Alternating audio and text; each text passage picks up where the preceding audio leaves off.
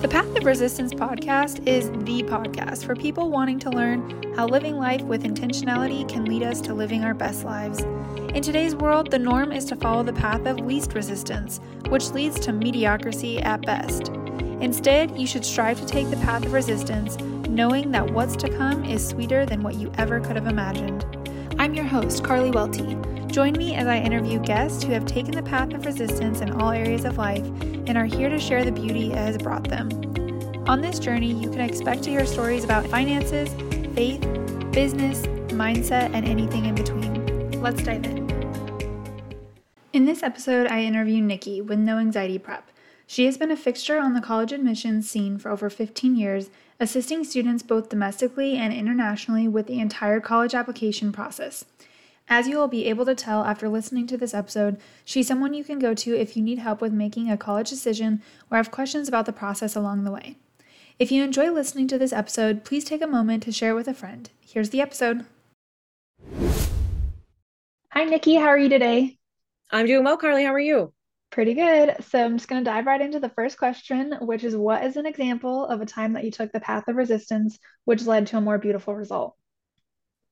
So I kind of thought about this and I wanted to highlight that I am a first generation college student. I am a second and third generation immigrant, depending on which side you're looking at of my family. And I'm really proud of that. I am the first in my family to not only go to college, but achieve 2 master's degrees, and coming from a family where that higher level education wasn't as valued was definitely a path of resistance. And now I'm proud to say that I have an undergrad degree from Maryland. I have a master's from Purdue and another master's from Harvard. So I think really getting through that idea that there was more and sort of living the American dream was very important to me. And then a more specific example I thought about was when I got out of college, I first worked in the journalism field at a TV station in DC that shall remain nameless. And after 2 years, I wasn't as happy with my position for a lot of reasons. And my news director in particular was just not a very nice person. And of course, in TV news, you're not looking to be coddled, but you are looking for a basic modicum of respect. So I had thought about it, and I remember going into her office and giving my 2 weeks notice, which I had, learned was professional at that age. And I just couldn't really take it anymore. And I thanked her for the opportunity. And I told her I was going to go to graduate school instead. And I'll never forget this. She threw her planner at me and snorted, "You aren't cut out for grad school." She literally threw a planner at me. And I look at how I would face that now, and I'd probably be in jail. But at 24, I was so stunned and so young. I didn't really know how to handle that or really stand up in the face of that sort of abusive treatment, which was clearly an overreaction to someone doing what normal people do, which is leave a job. So I remember just kind of being stunned and walking out. And it was really hard leaving the industry that I'd worked so hard to get a degree in. But I think, as we've all seen, journalism has been one of the most rapidly changing industries in the past decade, and not necessarily for the best. A lot of us who went to J school are now being superseded by, Bozo A with a smartphone, and that's really frustrating. So I look back and I think of that comment, and I have a sign in my house that I'm proud of, and it just says, "Prove them wrong." So that was my goal, to prove this person wrong. And I actually finished my first master's of science in 13 months. I earned a 4.0. I went to Harvard and got a second master's with a 3.95. So, in my professional opinion, this news director can shove it. And I sometimes dream of writing her a letter and just sending copies of my degrees and honors in. But in terms of, I was reading what your podcast was about. I don't think someone who treats underlings like that isn't worth my time. And my path of resistance has to have a limit that is helping me toward growth and not wasting my time on people like that. Yeah, lots of resistance there, and I'm glad that you proved them wrong and took that path. So for the first path of resistance that you talked about, did you have resistance from your family to go to college? Not so much resistance, more as general apathy. I didn't really grow up in the best home situation. My parents and I had issues. My parents had issues between themselves, and college, I would just say, wasn't a focus. So I wasn't actively discouraged, but in my business now, my whole job is to obviously help people with that. I had no help whatsoever. I filled out my apps myself, wrote my own essays, checked over my own things, which sort of in this day and age is unheard of, right? So no school help, no parent help. And I think just having in a way, negligence can be resistance. Mhm. Yeah, and then you just allowed that to push you towards your now current job, which is owning a business. Can you tell us a little bit about that? Sure. So I am the president and founder of No Anxiety Prep, or NAP.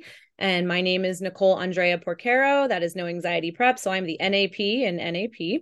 And we just celebrated our 10th anniversary this year, which is really exciting. I have spent 15 years in education in various positions. So teacher, tutor, college professor, curriculum writer, trainer, business owner. And what we do is I formed my business to be a one-stop shop. So we provide academic tutoring, test prep, college and graduate school admissions assistance, resume review, interview prep, job related service, executive functioning coaching. And we have a team of experts for this, but I sort of found in some of my older jobs that parents were frustrated at having to go to different places and tell their story to this tutor and then that coach and this, whatever. So we wanted to make sure that we had a team that could support those students basically from middle school all the way through graduate school. We've worked with kids as young as 11 and students as old as 45. So we really love the non-traditional student model. We are a strategies-based program. So what we do is we try to go away from the negative stereotypes of some of these tests. We teach our students to adopt an effective paradigm of thought to conquer these tests. Our strategies, though, are academic in nature. It's not snake oil. It's not tricks. We want to promote active reading skills, synthesis, thinking flexibly about how to approach a problem based on content and context. So we're really big on the whole student, teaching strategies that don't just get you out of the situation you're in now, but carry through life. I had a text yesterday, actually, it's great timing, from a parent.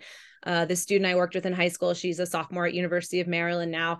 And the mom sent me a text that she had said that, I still use the strategies Nikkee taught me. Even in college, they're amazing. And that's why I'm making Dean's List. And it was just this amazing text that, we really love working with our students as a long-term goal. Yeah. Well, so it sounds like you kind of help people defeat if someone says that they think they're a bad test taker. How do you help them work through that? Because it seems like that's a big part of the test strategy. So how do you do that? Sure. It's a great question. We get a ton of that from most of our callers. And what we want to do, the name of my company as well, is anxiety is often driven by a lack of confidence and a lack of preparation. And we feel that if we can conquer those two aspects and get through those 2 points of resistance, a lot of problems are solved. We do that through teaching these specific strategies. So I'll give you an example. 2 of our math strategies, variable to number and working backwards, they help students avoid complicated algebra. I'm not saying don't learn algebra.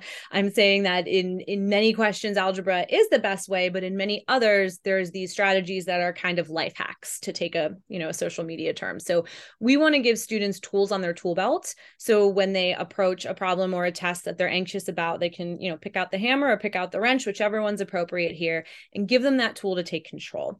We also want to focus on engagement and dynamism with our relationships.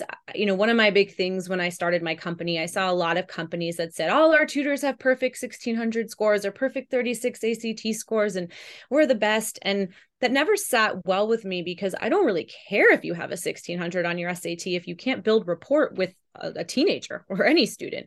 That's not going to work. So we want to make sure that we're engaging and building that rapport with students, so they have essentially almost a coach. People ask what I do. They're like, are you a teacher? And I kind of laugh, and not that there's anything wrong with being a teacher at all, because it's part of my job, but it's like teacher, coach, therapist, fire putter, outer, creator, all these different things. So we really want to build that rapport to know that if a student knows someone's in their corner and has their best interest at heart, it can again decrease those feelings of stress. And we really focus on providing comprehensive materials in the form of our knowledge base. So we actually give students access to that for an entire year. If they do 1 session with us, if they do 100 sessions with us, they have access to that for an entire year. And they're able to access flashcards, videos, worksheets, strategy sheet, our course book. So we really want to show students that we are on their team. Mm-hmm. Yeah. And you had said that the anxiety in testing can come from a lack of confidence and a lack of preparation. And I feel like that second one is really key. My experience with testing. I mean, I have my bachelor's in accounting and I have my master's in accounting, and I got my CPA license. And so I know, the CPA test is pretty extensive. And so whenever my peers ask me, like, well, what did you do? I'm like, literally, it's so simple. You go through all of the material. And luckily, I don't think that I'm a bad test taker. I feel like I don't struggle with that. So I know that's not like the only thing, but it's a huge piece of the puzzle because I'll talk to people and they'll be like, oh, yeah, I failed that section. And I'm like, well, how much of the course book did you get through? Oh, I went through a third of it. Well, that's why. It's not because you're a bad test taker. It's not because you're dumb. It's not because of any of those things. Like everyone is pretty much capable of taking that exam. It's you have to put the work in and you have to go through all the material and you have to be prepared. And that's what will help you become a better test taker. And so I literally can't stress that enough whenever I talk to people and they ask what my tip is for studying for the CPA. I'm like, go through all of the material. It's so true. And I'm glad you put it out there because sometimes I feel like it's falling on deaf ears, but it's that, and it's figuring out what learning style is best for you. Maybe some people need to sing the CPA exam if they're oral or music. Maybe they need to make flashcards. I'm a by hand person. I prefer that. I have, my younger Gen Z students who are like, no, we have to do everything on Quizlet. Okay, you do you. But yeah, I agree with you. You're going to have to put in the work, but find the way that is making that material engage. Mm-hmm. Yeah, and that's different for everybody. So it's just like trial and error of what works best for you, what sticks best for you. So, okay, another question I have for you is trends in college admissions. I feel like COVID kind of threw a wrench in everything. So, do you think more people or less people are going to college these days?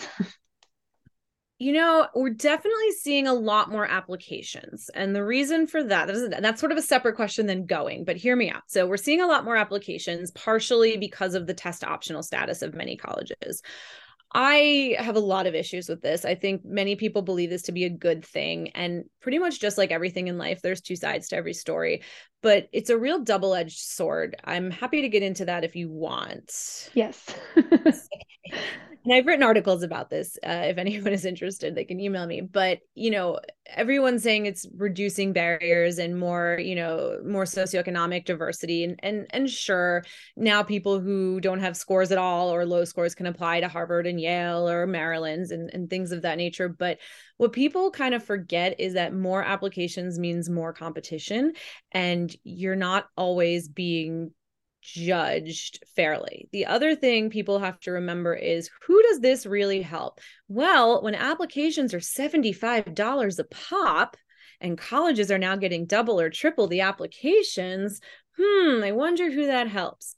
You also have to remember that US News and World Report, we've all seen the rankings. Part of what they base those rankings on is the acceptance rate and how competitive it is. So if we have double or triple the applications, but the same number of spots that people can get, oh my goodness, looks like a 40% acceptance rate just went down to a 25% acceptance rate. It doesn't mean necessarily that the college has improved. It means more people are throwing in apps.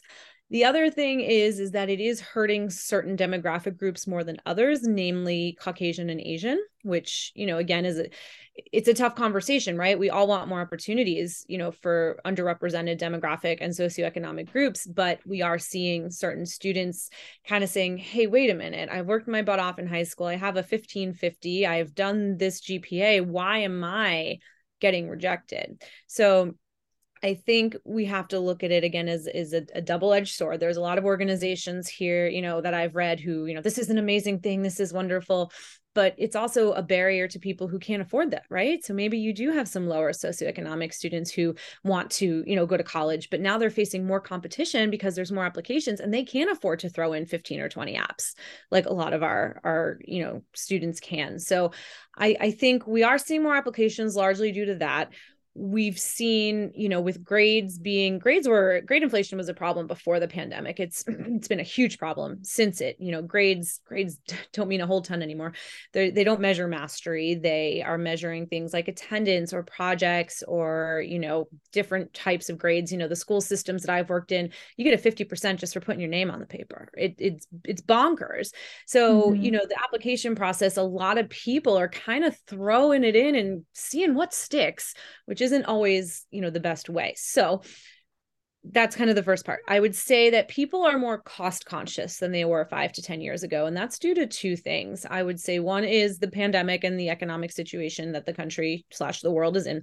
But other reason is people are starting to realize that, paying $250,000 for an undergraduate degree may not be the best course of action, especially when they want to go to graduate school, or especially when there's better schools for what you want to do. So, I'll just use University of Maryland. That's one of our big time schools here in the DC area. It's extremely appealing to clients, not only because of the cost, especially to in-staters, but they have an excellent honors program. They offer scholarship money, and they're very, very high in the rankings, both overall. I believe they were just ranked number 19 out of public universities nationally, and for specific areas. So their engineering, journalism, and business schools are also ranked in the top 10 to 20, right? So we're seeing clients who are like, well, I guess it's kind of silly to pay Yale $250,000 when my kid wants to major in government and lives in Maryland. So, DC and all. So we are seeing students make different choices with college. I know with our clients, we're not seeing fewer people go, in certain areas. I think for better or for worse, or I guess I'd say for worse, trades are looked at negatively, electrical, plumbing, what have you. And I think that's unfortunate. I don't think college is the only path. We are firm believers in individualized paths for students. So for some, that may mean a 4-year school. For some, that means a community college, which I teach at one. And for some, that means trade school or a different path altogether. So I think I know we've seen during the pandemic, numbers were slightly down for enrollment, but they also know largely that was part of students not wanting to do online learning. But I think I'm curious to see what happens after the next 2 admission cycles, once we've kind of collected data for the past couple of years since the pandemic is quote unquote over, and see what happens there. But overall, I don't think you're going to see very big changes in the dominant demographics, which, for college are white and Asians in this country. Mm-hmm. Yeah, you covered a lot, and I wanted to touch on a few of them. So the cost sensitive part, I wanted to talk to you about this because there are people who want to go to school and they have the resources to spend $250,000 on an undergraduate. But then personally, I went to New Mexico State University and I was able to it's not quite in-state tuition, but I'm from a neighboring state, so they have like a exchange program. So it's actually cheaper than if I were to go in my home state. Oh, yeah. And when I was there, I started out in ag business, but then moved over to account. Well, actually, I ended up getting both degrees, but the accounting degree was, in my opinion, very well put together, and I learned a lot. And so I feel like I wouldn't have learned more or gotten better opportunities going to this big school. So I feel like that's encouraging for other people to hear, oh, I can just go to a state college instead of this, well-known, crazy, expensive school and get a good quality education for a reasonable price. Another thing is like scholarships. I feel like I funded my college with scholarships, and I feel like that's something that people don't think about proactively, and it's something that people should, because spending the time beforehand, going like before you go to school, those hours that you put into applying for scholarships it's just like working, you know what I mean? Like you get paid way more than you would working at a restaurant probably to put in all of these applications and to be successful with them. So what are your takes on the expensive school versus the state school or even a community college, and then also scholarships? Sure. And as you mentioned, some people can afford that, and good for them, that you do you, as I've said. But I think scholarships and grants are well worth looking in. Scholarships can come in a lot of forms, so I'll try to break them down. This is actually a service No Anxiety Prep offers, where we can meet with your family and try to close some financial gaps. We're actually working with a family right now who, has this much income, but they're blank dollars short of where she wants to go. So we're actually working with them to help close those sort of gaps. So the first thing that we, look for is from colleges before matriculation. So many schools offer scholarships with their acceptance letters, which is of course another reason to ace those standardized tests, because those are, even at test optional schools, often used. Obviously your GPA, keep those grades up, but also with your strength of schedule. And the other thing we're really working with parents and students on is sometimes you can appeal to schools for more money. Most schools won't play ball because it's a competitive environment, and no offense, they don't need you, right? But often you can and write sort of a formalized letter that says, I would love to attend your wonderful X university, but Y university gave me $5,000 more a year. Is this something we could discuss? My family is $37,000 short of your COA, cost of attendance. Is there something that can be done? So there's ways to sort of craft those letters and be a little bit more, I don't want to say pushy, but demonstrative in what you need to be able to attend. Many schools aren't going to play ball, but also many schools will tell you they won't play ball, and squeaky wheel gets the grease and all of that. So another way to look is after matriculation. So many colleges within their respective schools, engineering school, journalism school, they will send out scholarship apps on listservs, and students often ignore them, right? They're studying or they're partying or they've got too much stuff going on, and you can apply within the school. I know I personally received 2 scholarships while at Maryland for journalism when I was a sophomore. So I would say make sure you don't stop the scholarship hunt after you get admitted. There are some websites. So Forbes has a website. You can kind of Google Forbes best scholarship websites, and they will offer links to general and specific scholarships. I recommend doing anything easy. I mean, you'll see these, fill this out for a $2,000 scholarship. We all know it's a marketing email, but if it's just your information and you can, put it to spam, hey, who knows? Maybe you'll get that $2,000 scholarship. I think what's more helpful is looking toward local level and character specific scholarships. So when I went to college, I received a scholarship for being Italian. I received a scholarship for being the daughter of a Marine. They have scholarships for being left-handed, for being a twin, for speaking Amharic, all these different things. So search those out specifically. Look for nonprofits. A great example is the Freedom from Religion Foundation. They give out a ton of money for writing short essays to undergrad and graduate students. So really focused on things like the separation of church and state. So even if you do subscribe to a religion, plenty of people do write essays that say, okay, I'm Christian, but I strongly believe that we should not have Christianity in our laws, right? So you could write about that. The Washington, D.C. Italian American Cultural Association and the National Sons of Daughters of Italy are more. I know not everyone listening is Italian, but they're examples of types of organizations you could look up for your heritage. Corporations and nonprofits. The ACT before has run contests for students to make short videos about, anti-drunk driving or test prep. In an age of constant social media and TikToks, this might be right up our students' alley. I know, when you and I were kind of back in college, which really wasn't even that long ago, it was just much harder to make these videos and multimedia presentations. And now it's a snap. I always tell parents to ask their workplace if they offer anything. Some people are really unaware of any sort of matching programs, or what Starbucks does. And again, these are just examples to extrapolate from. There's plenty of other opportunities, but these are the ones we recommend. Big scholarships have kind of fallen by the wayside. So you might want to consider kind of piecing together scholarships in smaller amounts. And then one more place I'll recommend people look are law firms. I found this when I was applying for Harvard scholarships the past couple of years. Law firms just give out money, and often for undergrads. So I'm not just talking law school, but a lot of them will have personal perseverance competitions. Those are usually the personal injury firms. But you can look at different law firms and see if they offer scholarships, which I assume is some sort of tax write-off or towards their pro bono work that I think the states require. But you can, look at those. So be creative, try to be specific. Obviously, the bigger the category, the more people applying. So if you are a left-handed Amharic speaking tuba player, that's a good thing. I would look for that. Yeah, I love how you say to be creative, because even writing to the colleges to say, hey, this college gave me X amount. Can you match that, or can you work with me? I've never even thought about that. And that's a very creative way to just see what opportunities are out there. So, can you give us some facts, some fun facts? What's a studying tip that you would recommend? Sure. So I think this actually leads into, another thought I had, which was a book or a resource. And one of my favorite books is Prisoner of Trebekistan by Bob Harris. So yes, Trebek as in Alex. So I am a 2-time Jeopardy contestant, and I had to study very, very hard for that. And I read this book. I was enthralled. He is a super champion, which is what we call people who have won a lot.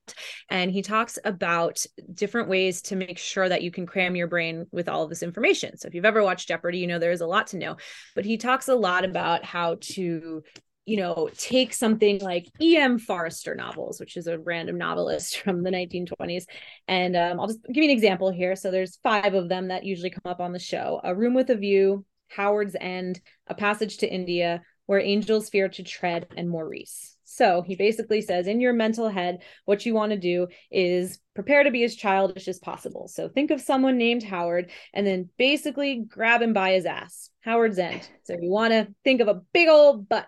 Now we want to imagine a room with a view. So now you want to picture a big empty room with like a floor to ceiling window. And then you want to shove Howard's 30-foot wide butt into there. Okay. Now we want to do Where Angels Fear to Tread, and we want to see if there is a vacuum-like force, right? Because angel heaven, sort of whatever. So now you imagine the buttocks being sucked out the room with a view window, right? And what is he being so forcefully pulled toward? Obviously a passage to India. And where is he going to visit in India? His friend Maurice. So now you have all of the E.M. Forster books right there in your brain: A Room with a View, Howard's End, Maurice, A Passage to India, and Where Angels Fear to Tread.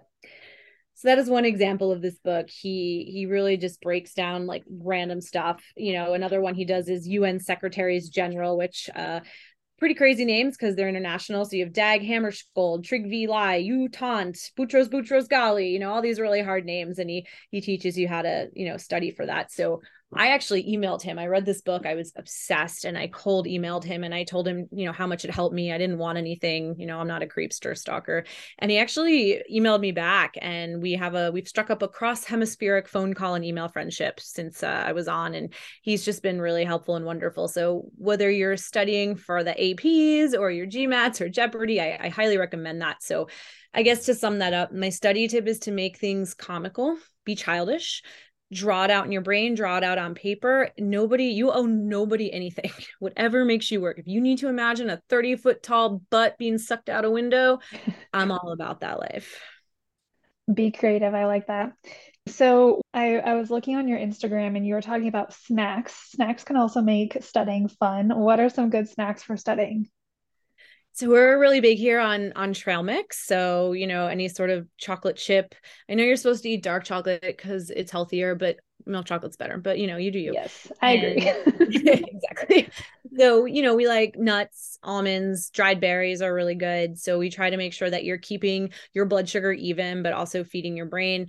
Look, I love ice cream as much as the next girl, but that should be sort of a post-study snack. And of course, staying hydrated. We all hear it. So many studies have shown that you want to stay hydrated to make sure that your brain is in prime condition.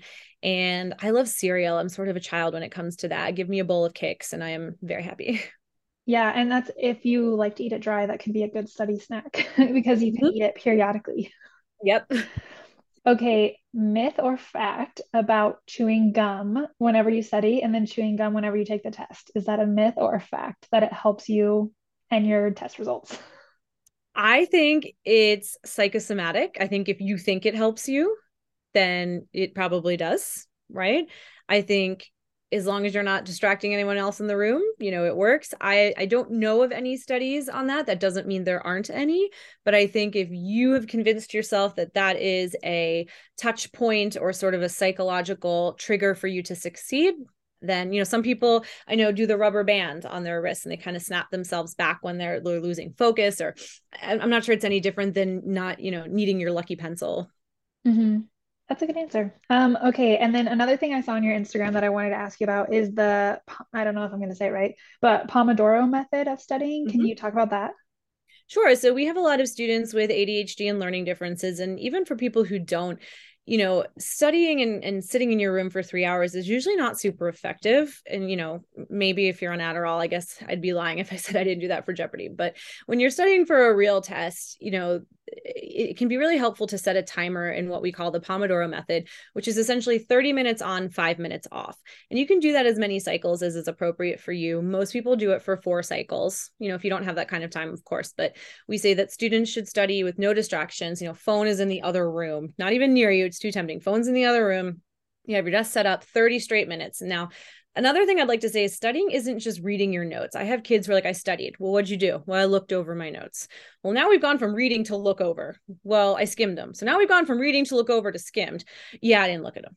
So we need to make sure we're engaging in studying, which again might be what we just talked about by making sort of a mental funny picture. It may be drawing things out. I have students who are with history, we kind of draw out what they're learning about in really bad stick figures. But if we're talking about, the XYZ affair, in France, we might draw a boat and we might draw a little guy in handcuffs and we might draw some French people really angry going, ha ha ha, the US is bad. You can do little bubbles or whatever. So I would say, 30 minutes of engaged studying, and then you have a 5-minute break. You can do whatever you want, but then that timer beeps and you're back to 30. So 35, 35, 35, 35, and then you're done. But we find that breaking it into smaller chunks is usually more effective, and it lets your brain let it soak in.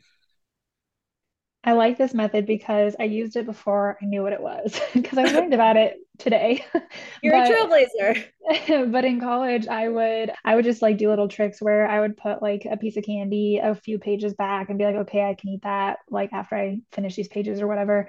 But another thing I would do is I'd set a timer, and then I tell people that this is a study trick and they laugh at me because I'm like, I would literally set my timer for 3 minutes and I would say, okay, I can look at social media for 3 minutes, and then I would make myself get off. And they're like, for 3 minutes? I do it for 15 minutes. And so I think a lot of studying comes down to being disciplined. Like you said, you went from reading your notes to looking over them to skimming them to not looking at them at all. So it really comes down to being disciplined to be like, okay, I have to do this. And then whenever this is over, then I get this break and then I have to go back.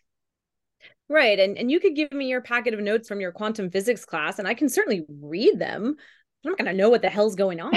So, you've got to find a way to take those notes, whether it's reorganizing, rewriting, taking some sort of real world assignment to them. But I think you're right with the 3 minutes. It's almost like naps where, sort of that 20 to 40 minute for a nap is the sweet spot. But when you go too long, it actually has negative effects. And I would say to your example, 15 minutes is when you go down that rabbit hole and it's really hard to climb back up. Mm-hmm. Yeah, and I'd be lying if I didn't say sometimes I would reset the 3-minute timer. I'm not that disciplined, but I try to be as disciplined as possible. And that's all we can ask. Yes, exactly. Cool. So you've already showed or shared a book. Do you have another book or resource that you want to share with us that would be helpful to people studying, people applying to college, people applying to scholarships, anything like that? A good question. We're working on a book for No Anxiety Prep called Appliquortion, which is sort of our college application book. It's not out yet. I would say, I'm trying to think. Or a podcast? Yeah, okay, actually I am going to give you an example of a book. So we work with a lot of high level students, but we also work with some who are, again, a little bit non-traditional. So there's this great book called America's Best Colleges for B Students, and it's a college guide for students without straight A's. So we have a lot of students, especially in the DMV area, who are stressed. Their friends have a 4 million GPA and a 16 million SAT, and they feel that there's no place for them. And that's simply not true. So I think if you are a student who feels that they have a lot to offer at college, but aren't maybe the most competitive applicant, highly recommend this book because not only does it recommend schools that are attainable and also very good schools, they detail the support systems they have there. So whether that's tutoring or coaching or mental health, I think that's a really important factor that often gets pushed aside in the college process in lieu of what I call the sweatshirt game, which is what fancy school can I wear on my sweatshirt to school so everybody sees where I'm going to go. I think is all about fit. So I would recommend that book for students, especially non-traditional students.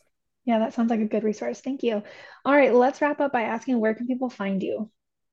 Well, first of all, thank you so much for having me. This was amazing to be able to talk about all of these things. And we would love if your listeners would give us a follow on Instagram. We are at No Anxiety Prep, NOANXIETYPREP. We, as you mentioned, we love posting helpful study tips, student accomplishments, tutor takeovers, sort of our work in the community, lots of stuff. We do have a link tree in our bio. If you follow us there, we're on Facebook at the same handle, facebook.com/noanxietyprep.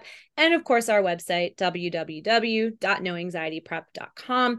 Anyone is welcome to shoot me an email if you have questions. My personal email is Nikkee, Nikkee at noanxietyprep.com. So we really hope to connect with your awesome listeners in any way they feel is worthwhile. Perfect. Thank you so much for your time today. I really appreciate you coming on. Thank you. Do you own a small business and need help with your numbers? I can help with that. Hi, I'm Carly Welty, owner of KW Accounting Services and the host of this podcast. Knowing your numbers is definitely in the top 5 things you should absolutely, without a doubt, no questions asked, prioritize in your business.